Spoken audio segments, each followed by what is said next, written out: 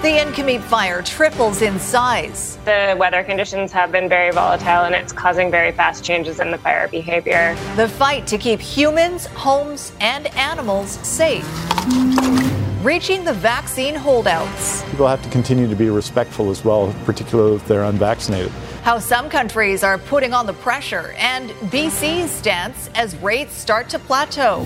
And Jim Benning's big gamble. We want to be active, we want to be aggressive, we want to try to make our team more competitive. The Canucks' blockbuster trade that has everyone talking. You're watching Global BC. This is Global News Hour at 6. Good evening and thanks for joining us. Chris is off tonight. We begin tonight with breaking news in Whalley, where smoke continues to drift high above the neighborhood. Firefighters battling a raging fire in the 10600 block of 132A Street. It started around 3:30 this afternoon when RCMP say they responded to a disturbance and a house fire. That fire spread, burning the roof of at least one house next door. Police evacuated 2 homes and say downed power lines continue to pose a risk in the neighborhood. Roads all around the area are currently closed to traffic, and the public is advised to stay away. All right, now to the wildfire situation in the South Okanagan as the Incomeep Creek fire continues to threaten homes. Today, conditions finally allowed crews to update their survey of the blaze, and they have confirmed it has now tripled in size to more than 68 square kilometers. Paul Johnson is live in Oliver tonight. Paul, it's not just people that needed to be evacuated from the path of the fire. Yeah, that's right, Sophie. You know, the fire's burning in an area that's kind of semi-rural in a lot of places. And in places like that, people often have animals beyond your standard dog and cats. So what do you do if you're facing an evacuation order and you have animals like that? Luckily, there's some people in Osoyoos who've been willing to step up and help out. It's snack time at the old Desert Park racetrack in Osoyoos. Racing ended here years ago, and they've carried on boarding and training horses until branching out big time Monday night.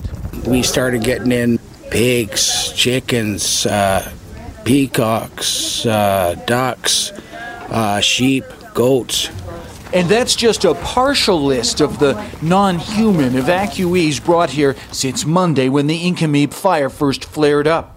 Most appear to come from hobby farm type situations where their owners wanted to take the precaution of moving the animals to safety well in advance of the fire.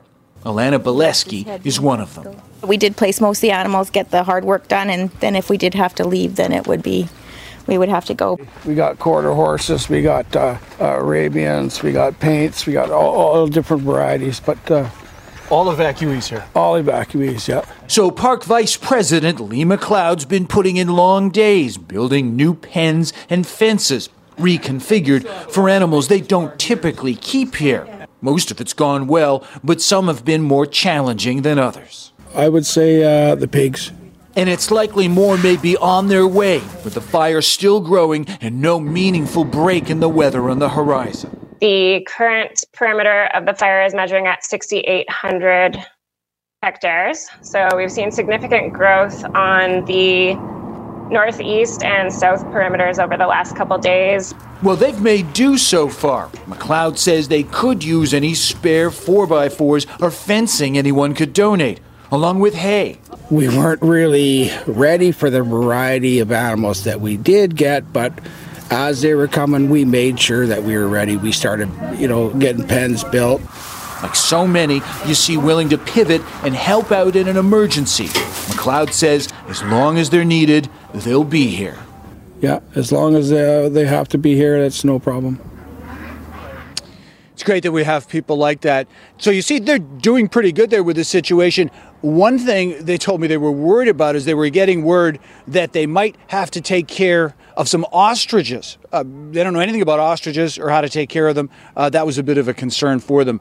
Just in case you were wondering, this lake behind us here in Oliver, this is where these helicopters have been loading up to dump buckets on the north end of the fire. This has been going on all afternoon.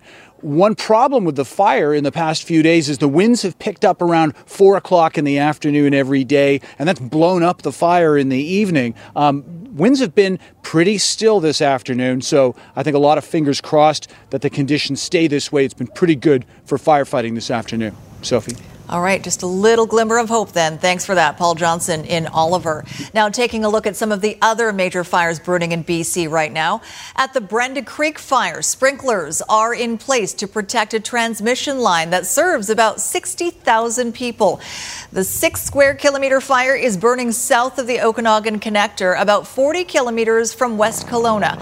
43 properties in Electoral Area H are on evacuation order, while helicopters bucket water onto hotspots. Ground crews are burning off fuel between the guard and the fire.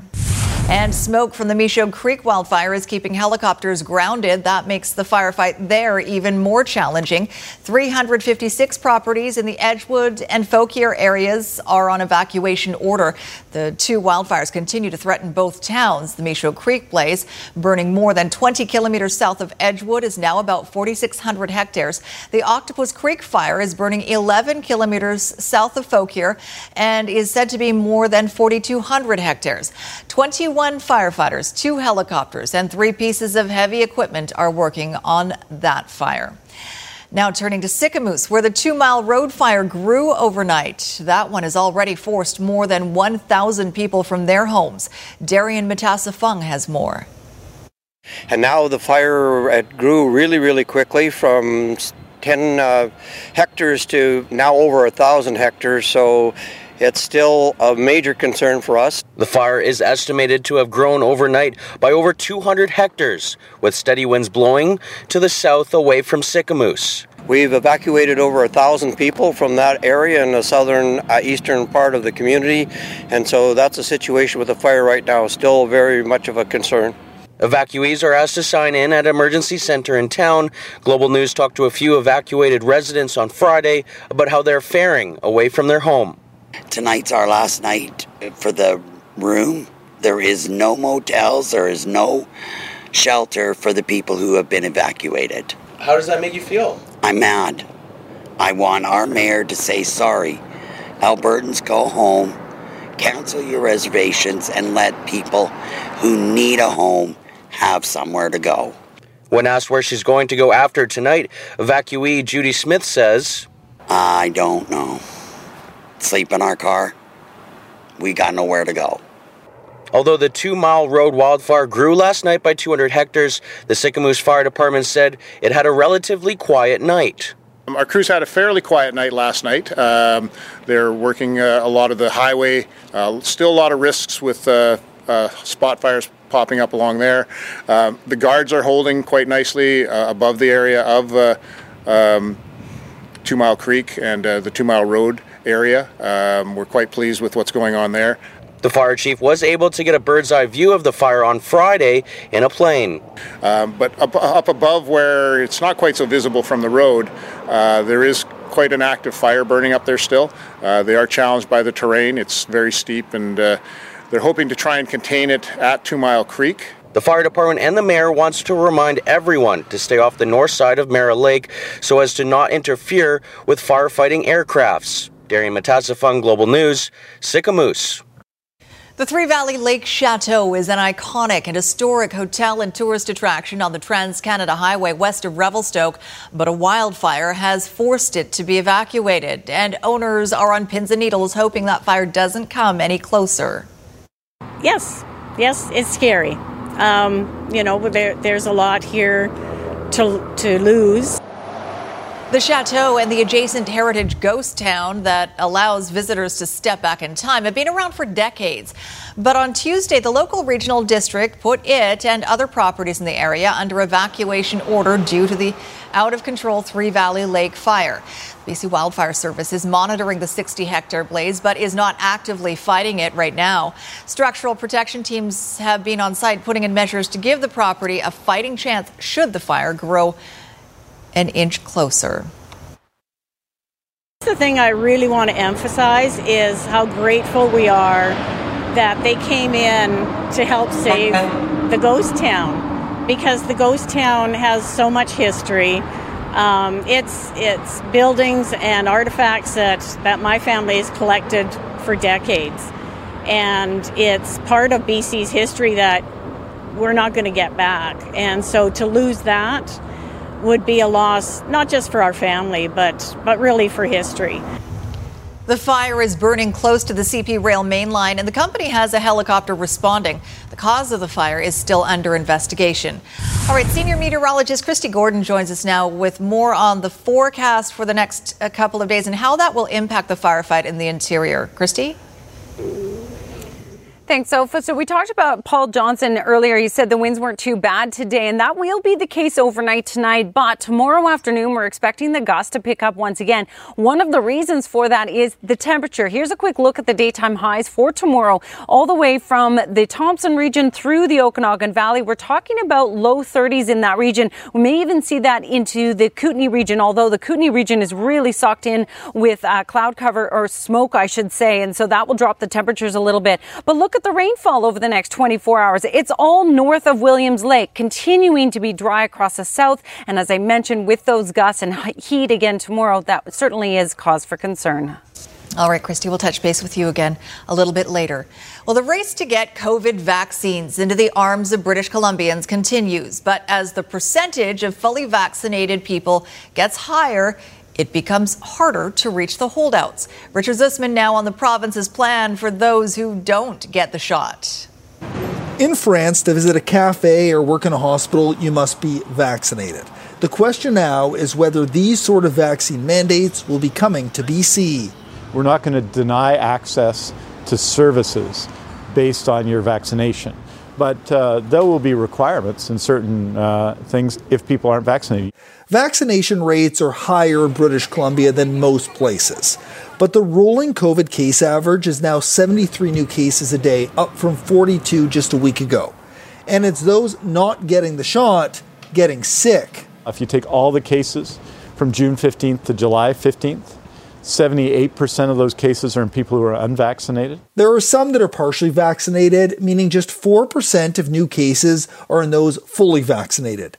87% of those 50 and older have received at least one dose of a COVID vaccine, 75% fully immunized. 79% of those in their 40s have received one dose, 75% of those in their 30s, 76% for those 18 to 29, and 66% of those 12 to 17. The challenge now is figuring out how to get to the unvaccinated. Find out where they're gathering and go there, and then that's where you can, give them the information that they need and then get them that first dose of vaccine that's so important. The new COVID-19 cases are not just linked to those who are not fully vaccinated. They are also linked to those going to indoor social gatherings, and the province is asking those who host those gatherings to ask this question. If you had someone over to your house for dinner next week, I think it's reasonable for you to ask them if they've been vaccinated and to not have them come if they're not. The province also has a few goals, hitting 80% immunization among those 12 to 17 by the end of the summer and 85% when it comes to one dose overall by the end of August. Richard Zussman, Global News, Victoria. We've had another uptick in new COVID cases in the last 24 hours. Let's take a look at the numbers. We have 112 new infections in the last day. That's up from 89 yesterday. 603 cases are currently active. 46 patients are in hospital with 17 in intensive care. And sadly, there have been 4 new deaths. 80.3% of people aged 12 and older have now received their first dose of vaccine, and 58.1% have now received 2 doses. So what is behind the increase in the new case numbers? Hearing some concern from some people the last couple of days, Keith. What's behind all this? Yeah, I think some people are probably a little freaked out. 112 cases overnight, the most since mid-June.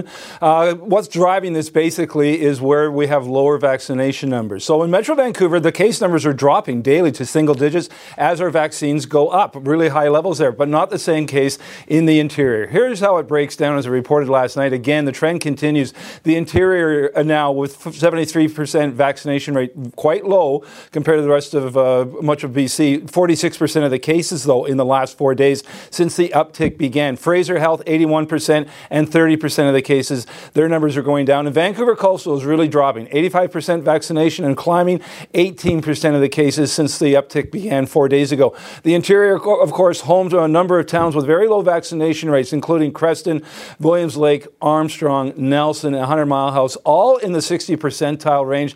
These percentages really haven't changed much for well more than a month now. And I can also tell you the report just landed for the Center for Disease Control. The Delta variant is now 74% of the cases in the Interior Health, far more than anywhere else in the province. It's more transmissible. You combine that more transmissible variant with lower vaccination numbers, the numbers of people getting infected in the interior are likely to climb significantly in the days ahead. We're going to be keeping an eye on those numbers, but brace yourself, I think, in the interior for seeing ever higher numbers with that much more transmissible Delta variant now becoming the dominant virus in the interior. All right, thanks for that, Keith. Mask rage strikes again. A White Rock hair salon targeted for its face covering policy. That's next on the news. Just some guys saying, fire, fire, fire. Fire at a downtown apartment building. What witnesses saw and the frantic effort to save the resident later.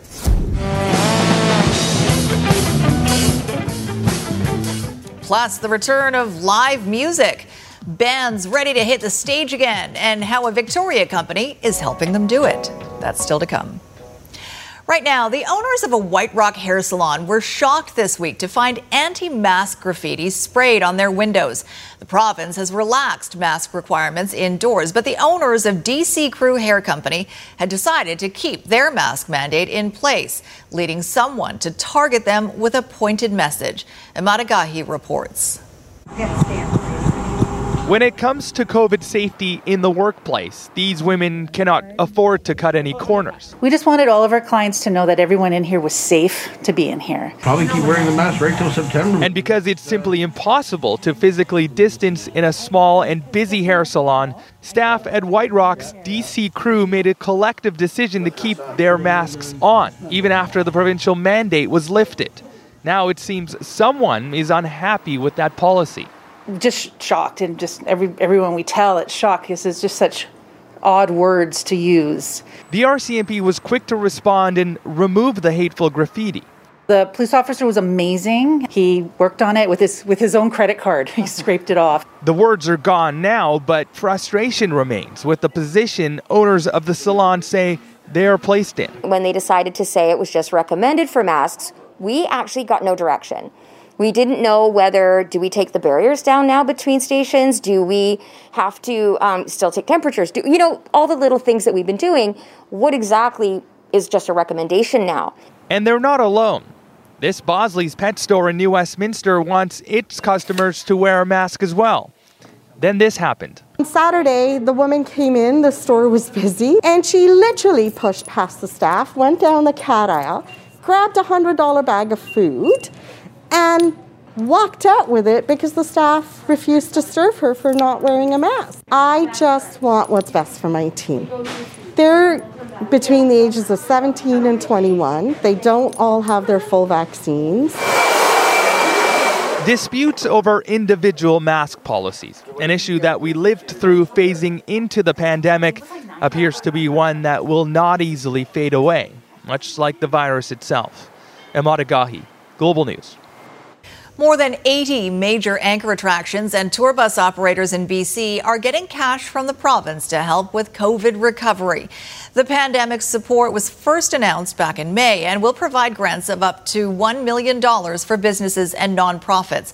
Butch Art Gardens, the PNE, Science World, and the Richmond Night Market are among the 23 urban recipients. 34 rural anchor attractions and 26 tour bus companies also received funding for restart costs.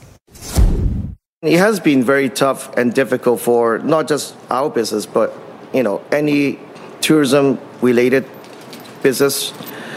And now today is our reopening. We will have more news to come around festivals, fairs, and events. Our government is going to continue investing in the businesses that have had to hold the line, not being able to have fun across this province because we've had to follow the public health orders. Coming up, busting a bike theft operation. road bikes, mountain bikes, e-bikes. What VPD discovered in an East Van storage unit. And later, 2 weeks lost in the woods. How a missing hiker was finally found alive. Today marks 5 years since the murder of Michael Sandhu, and the homicide investigation team is asking for anyone with tips about the killing to reach out to them. On July 23, 2016, 28-year-old Sandhu was shot while inside a parked car outside a home in Surrey. Another man was also injured in the shooting but survived. Police have said Sandhu's shooting is linked to the gang conflict, but that he and the other victim may not have been the intended targets. iHit is asking anyone with information about the shooting to contact them. A dramatic scene unfolded in downtown Vancouver this afternoon as flames tore through an apartment suite at the Anchor Point building on Hornby. Neetu Garcha has more on the tragic end as the resident inside tried to escape. As these flames burned through a 7th-floor apartment, dozens of residents of the downtown Vancouver building were rushing to get outside. I heard a guy saying, "Help me, help me." And I thought somebody's being attacked. And then there was just a bunch of yelling. Finally, a woman's voice came out clear, said fire. Yeah, I mean, the fire alarm was going off. There was no smoke I could tell on my floor or in the stairwell. About 60 firefighters responding to the second alarm fire around noon to find a paramedic already on the scene performing CPR on a man. I knew it was a really bad situation because he had burns on him, and, you know, he was what we call agonal breathing, which is kind of like your last breath sort of thing. But Gord Mafato wasn't one of the first responders called to the scene. He's a resident of the building who works as a paramedic and was getting ready for his shift when he realized there was a fire in his neighbor's unit. I tried knocking on the door and kicking it in because I had a fire extinguisher in my unit. I heard glass smash, and then so I went back out. I went kind of into the back courtyard, and I saw the gentleman that was in the unit. Despite his life-saving efforts, the man died. The Vancouver Police Department says the cause of the fire is still under investigation, but is believed to be accidental and that the man had jumped to try to escape the flames. You know, it sucks that, you know, a life was lost. Now, as he, like others forced out of the building on Hornby and Drake Streets, wait to go back and see if their units have water or smoke damage, Gord Mafato is also trying to process the tragic sudden death of his neighbor, a man who he says he never even got to know. I was just being a human, helping a human, right? And that's why I'm a paramedic. I like helping people. So it was kind of instinctual once I saw what kind of happened, but... Neetu Garcha, Global News, Vancouver. Well, they have been one of the most sought-after items during the pandemic, and now Vancouver police have busted a stolen bike ring. Officers raided several storage lockers at a self-storage facility on East Pender Street. They recovered 27 stolen bikes worth about $45,000, including high-end road bikes, e-bikes, and mountain bikes, as well as a major stash of bike parts. So far, no one has been arrested. Bicycles are in very high demand right now. Used bicycles are in very high demand. A lot of that has to do to COVID. So if you put a bike online on Craigslist for sale or on Facebook for sale, it's going to go very quickly, and you're probably going to get a significant amount of money for it. As a result of that, we're seeing a lot of bikes that are being stolen and resold through essentially organized crime operations. Police are now working to identify the rightful owners of those bikes and return them. A little girl who loves dogs has a frightening encounter with one. Shock set in, and then it was just like a rush to get her to the hospital. The shocking attack and her long road to recovery. Also ahead, paving the way for a potential second vaccine option for kids. The special stories that shape our province, as suggested by our viewers. This is BC with Jay Durant. Real people, real stories. On Global News Hour at 6. Crews have contained 2 house fires in Surrey. This is on 132A Street near 105A Avenue. They were blocking surrounding roads but have since reopened them so traffic can get through except for the local traffic in the area here. From home to car insurance, BCAA's local experts are here for all your insurance needs. Visit bcaa.com. In Global One, I'm Tim Main. A warning to pet owners who use the popular trails in Surrey's Tynehead Regional Park. Several times over the past few weeks, meat has been found along the trails. So far, there's been no evidence of tampering or any reports of animals becoming ill, but dog walkers are being warned to keep a close eye on their animals and what they may be finding and eating. A BC baby will be spending her first birthday in hospital after she was the victim of a vicious dog attack in the West Kootenay earlier this month. Ted Chernecki has more on what happened and a warning. Some of the details and images in this story are disturbing. And just wishing it was the worst nightmare of my life. Her 1-year-old daughter was born into a family with 3 dogs. Little Rosie May loved her dogs, and they loved and protected her. But on a Thursday, when the family was having their weekly picnic at a beach in Nakusp, a stranger's dog attacked the child. My sister was holding Rosie May and seeing the puppies coming, and she had asked to see if she could talk to the 2 little puppies. And there was a third dog. And when my sister went over to talk to the little puppies, the other dog lunged, ripping my granddaughter's face almost right off. I grabbed her right away. And her right cheek was just hanging.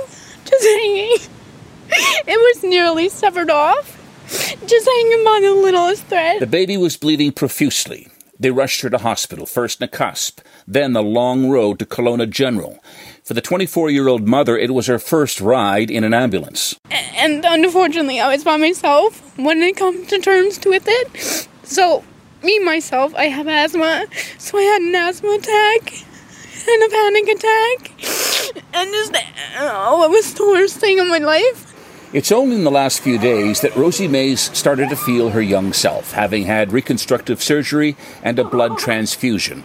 The family is waiting to see if she might still be transferred to Children's Hospital in Vancouver.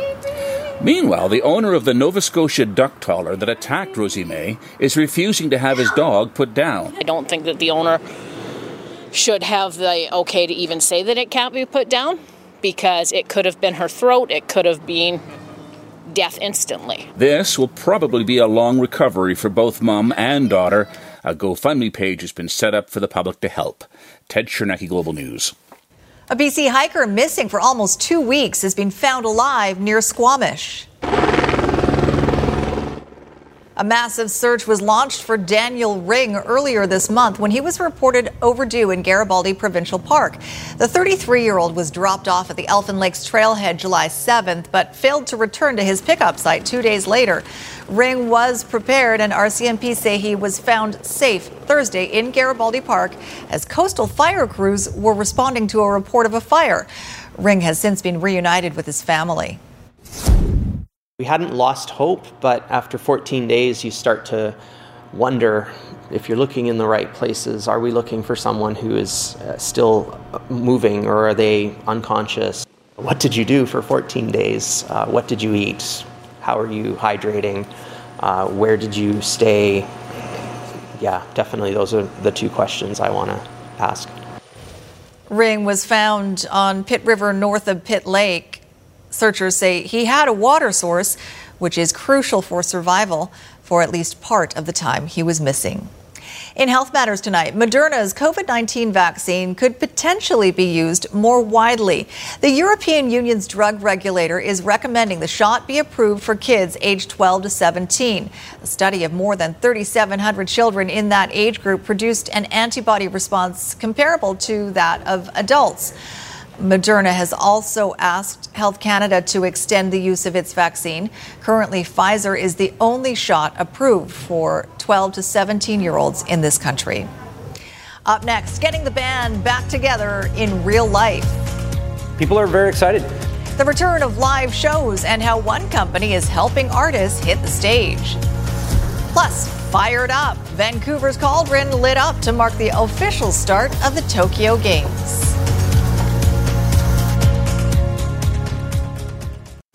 You're watching Global News Hour at 6. Well, the pandemic was a massive shock for BC's arts community. Overnight, live shows were done and a major stream of revenue evaporated. But now that restrictions are lifting, there are signs of life in BC's cabarets, pubs, and concert halls. Kylie Stanton has the story of a Victoria company helping artists get back on their feet. Remember when the sound of this would mean you could look forward to hearing this? Actual live music. It's been a while. We've done some smaller shows and we've done a bunch of live streams, but it's not that feeling that you have with the connection of a big crowd. So we're really excited that everything's starting to come back online right now. You know, the great Noah Becker, Ashley Way's got her CD released this weekend. I understand it's sold out. But getting back on stage means promoting it. What used to come at a cost. The idea that bubbled to the surface was, are we able to provide this as a community service? Metropole is now offering free postering for live events, a way of giving back to the artists that supported the business for the past 2 decades. People are very excited. I think right now we're running at about 40 different events. How many of those people would have called us and paid for postering? I mean, I would say 15% of those, just given what the costs are right now. It's saving Neil James Cook Dallin of Righteous Rainbows of Togetherness a couple $100s per show. And with several new releases to debut coming out of the pandemic, the savings are appreciated. I mean, no one's got anything left in the war chests anymore, right? We're all kind of starting from scratch, and it's just a nice way to kind of re-engage people with culture and arts in town again. The struggle is still very real. Venues are operating at decreased capacity, while many are still uncomfortable attending large events. All of this will continue to hit the artist's bottom line, and every penny counts. I would say that I think the money's ending up in the right place. Kylie Stanton, Global News. Looking forward to getting back to see concerts in real life. All right, let's bring in meteorologist Christy Gordon once again with a look at our forecast as we head into the weekend. Christy? So typically as we head into a weekend, I'd be pretty excited for southern BC or anywhere across BC when we've got sunshine in the forecast. But really for the interior regions, that's not what we need. When we look at the map where we show all the fires, you can really see the concentration of the fires is through the Kamloops and the southeastern section. And that really coincides with the fire danger rating, which is extremely high across those southern areas as well. And as we talked about, tomorrow afternoon, it's going to get hot and we're expecting rainfall, but just across the northern half of the province. You can see a lot of zeros across the south. And really, when I look in the long range as well, that's continuing to be the case. And it has been for more than a month now. Now, the Fire Weather Index is a product that's put out by a group at UBC. And basically, it takes into account how dry it is, but it also looks at the forecast. So this is for tomorrow afternoon, considering the heat that's expected and the winds. And you can see that we're talking about a fire weather index that's going to be high, the highest level, in fact, from Osoyoos up through the Okanagan Valley, even into the Columbia and the Kootenay region. And what that means is that the current fires that are burning have the potential of burning with quite a high intensity because of the weather we're expecting tomorrow. Winds are going to be generally out of the west, meaning the smoke will continue to shift off into Alberta. Lucky times for the South Coast region, but it is going to be socked in once again in areas like the Kootenay region, which was very heavy with smoke today. Now, when we look at the forecast, you can see that sunshine and heat across southern BC. For the South Coast region, it will be a pleasant weekend. So enjoy that. I really am excited for everyone across the South Coast. I just have a hard time being too excited when there is so much going on in the interior. So still no rain in the forecast. All right, tonight's Central Windows weather window is coming from the Green Lake area. Warren Lowe sharing us with, not Warren, it's Warren. But nonetheless, that's one of the firefighter helicopters over the lake there, sort of the last round, he said, as they were sort of shutting things down for the night. Great shot, Warren. Sorry about the name. All right. Thanks, Christy. Well, the Tokyo Olympics are finally underway after being delayed a year by the pandemic. Let's take a look at a live shot of Jackpool Plaza right now. The Vancouver 2010 cauldron is lit up again tonight because of the Tokyo Games. Of course, the landmark, along with facility district markers, will glow red and white to mark the start of both the Olympics and the Paralympic Games, which get underway August 24th.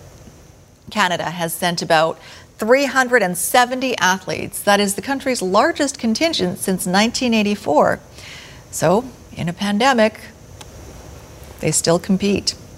It looks nice all lit up, doesn't it? I like it lit up. I wish we could light it up way more than it is. I know, honestly, I haven't had a chance yet to see Tokyo. I watched the opening ceremonies with no crowd. It was just sort of sad to watch it. It's like, this needs a crowd. I know why they don't have one, but it just didn't feel the same at all. You got to put in the cardboard cutouts. In the exactly, put in cardboard cutouts.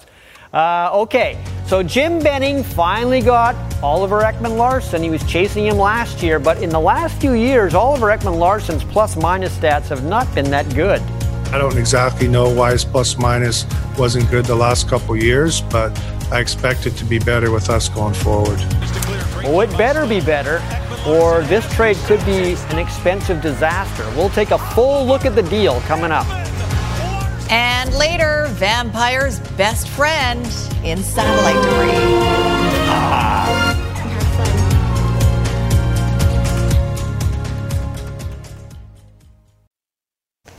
Well, this trade might be a good thing. Yes. Maybe. I'm just going to shift over here. Sorry, yes. Because we have a Connor, but more importantly. We have a Connor. We now have a Connor, yes.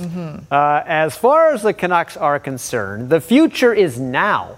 In Jim Benning's case, it very much is. I would think one more playoff miss and Benning would probably be fired. So a lot of the motivation to make a huge trade today with Arizona, well, was Jim Benning making sure Jim Benning gets to stick around. Here is the trade. The Canucks get defenseman Oliver Ekman-Larsson, who they chased last year, and they get a Connor Garland, and they get rid of 3 mistakes and $12 million in salary. Louis, Beagle, and Roussel. But they had to give up the 9th overall pick in tonight's draft, which Arizona used on forward Dylan Guenther, and 2 more draft picks. And depending on what Garland signs for, because he needs a new contract, the money in this case might be a wash. Ekman-Larsson is making $7.2 million a year for 6 more years. It's a big gamble because Ekman-Larsson has not been playing like a $7 million defenseman in recent years.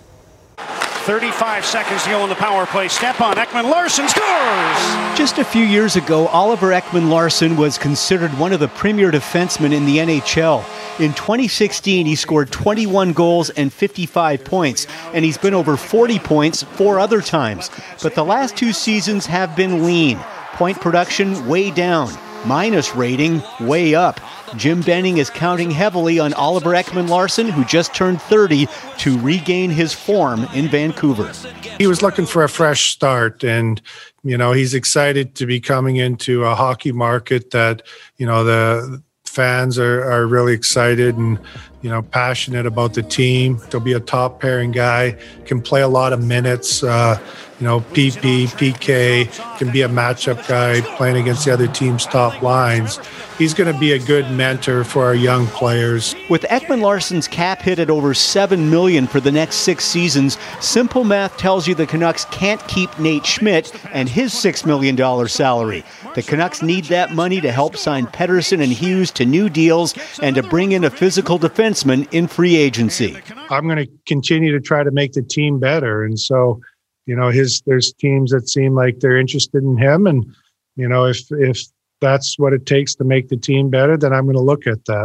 By Grimaldi, goes cross ice, got a man open. Dragging, they score! Connor Garland! Canucks fans may not be that familiar with the other player in this deal, Connor Garland. He's a small forward, but big on grit, and he can score. 47 goals in just 164 career games. That's a 20-plus goal scorer in a full season, and he's only 25. But the Canucks still have to sign him, and he'll likely be getting something in the $4 million range per season. He's a kid that, competes hard on the puck, works, relentless worker, has good skill. And his work ethic's going to rub off on all of our other guys. And, to add a top 6 forward, I think is going to make our team better. To be a small guy in the league, you have to be on the interior. It's hard to make it as, a perimeter player when you're 5'7", 5'8", like myself. And, I grew up watching Marchand and Gallagher and, guys like that. So just like to stand in front of the net, that's where the goals are. We didn't take lightly moving that 9th pick overall in the draft. That was a hard decision to make, but we just looked at everything that we could accomplish by doing it. And so, we made the decision as a hockey ops group to go ahead and do it. Speaking of the draft, no surprise, Owen Power, number 1, the Buffalo. Luke Hughes, Quinn's younger brother, gets to play with Quinn's other younger brother, Jack Hughes, in New Jersey. And Port Moody's Kent Johnson with Columbus. Okay, Whitecaps will have 2 home games at BC Place next month with fans. August 21st against LAFC, whom they play tomorrow on the road. August 29th against Real Salt Lake. Not sure the exact number, but the maximum amount of fans allowed for those 2 games will be around 13,000 people. The Lions still have another week of training camp in Kamloops before they come back to Vancouver to get ready for the season opener. They'll have a lot of high-profile veterans, of course, on their team, like Michael Riley and Brian Burnham. They're the marquee guys. But since they haven't played since 2019, expect a lot of rookies to make this squad as well. The veteran guy a lot of the time has the inside track because he knows the game and he's got a bit of a resume and the coaches know who they are and all that stuff. So we really want to make sure we do give rookies an opportunity. I think it's going to be a good mix. So I can't put a number on it other than to say there will definitely be some new guys that are new to Lions fans and new to the CFL. And I think there's some guys that, can make a name for themselves this year. Is usually a sign. Okay, I want to show you this 3M championship from Minnesota. Roger Sloan of Merritt. Okay, good. 9 under par, tied for 3rd. So he was tied for the leader after 1 round and currently is 15th for Adam Hadwin of Abbotsford. Or at least he's tied for the lead after 36 holes. Shot a 6 under 65. So BC boys all over the top of this leaderboard. Here's Hadwin again. This is on the 6th, 10-foot bird. I think he thought he missed it. I think he did. So we'll see how they do on the weekend, and hopefully they do well. That's it. All right, thanks, Squire. Satellite debris is next. All right, Squire, satellite debris time. Okay, so I got 2 for you because we're a little short on time. The first one is coffee in a bag. You'll see what I mean.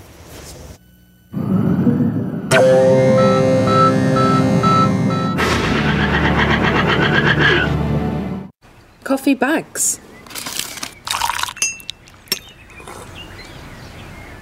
Why didn't I think of this before? Here's an idea. We could just put the coffee in. Oh dear. I've got it! Why don't we put the coffee in a...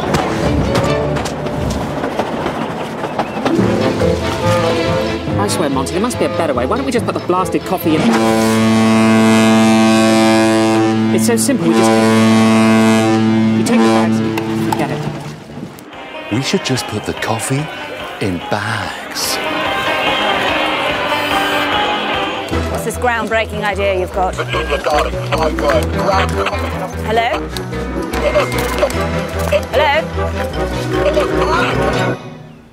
Taylor's coffee bags. Ground coffee in a bag. Why didn't we think of them before?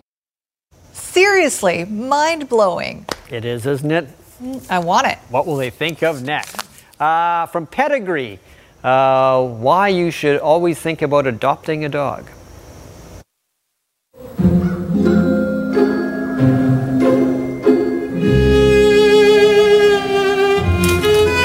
I imagine Sandy once belonged to a vampire called Boris. Sandy. And Sandy was his loyal companion. The 2 of them were inseparable.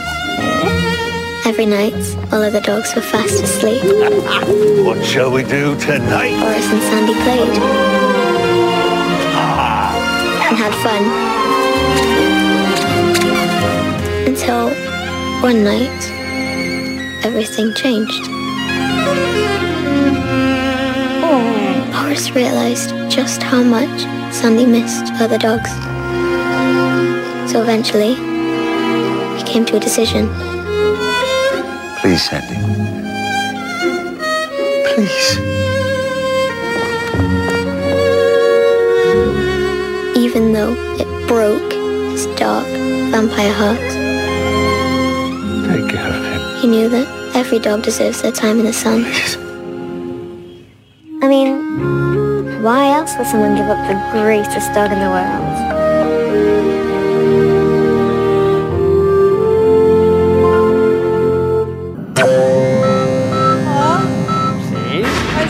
I'm sad for the vampire, lonely vampire. He'll find something else to do at night, I'm sure. All right. On that note, a final word on the weather, Christy. Sure. So hot and sunny across southern BC. Not good news for the interior, but I know it's really nice for those of us across the south coast. We'll keep you updated on that wildfire situation on BC One and tonight on Global News at 11. Have a great night and a great weekend, everyone.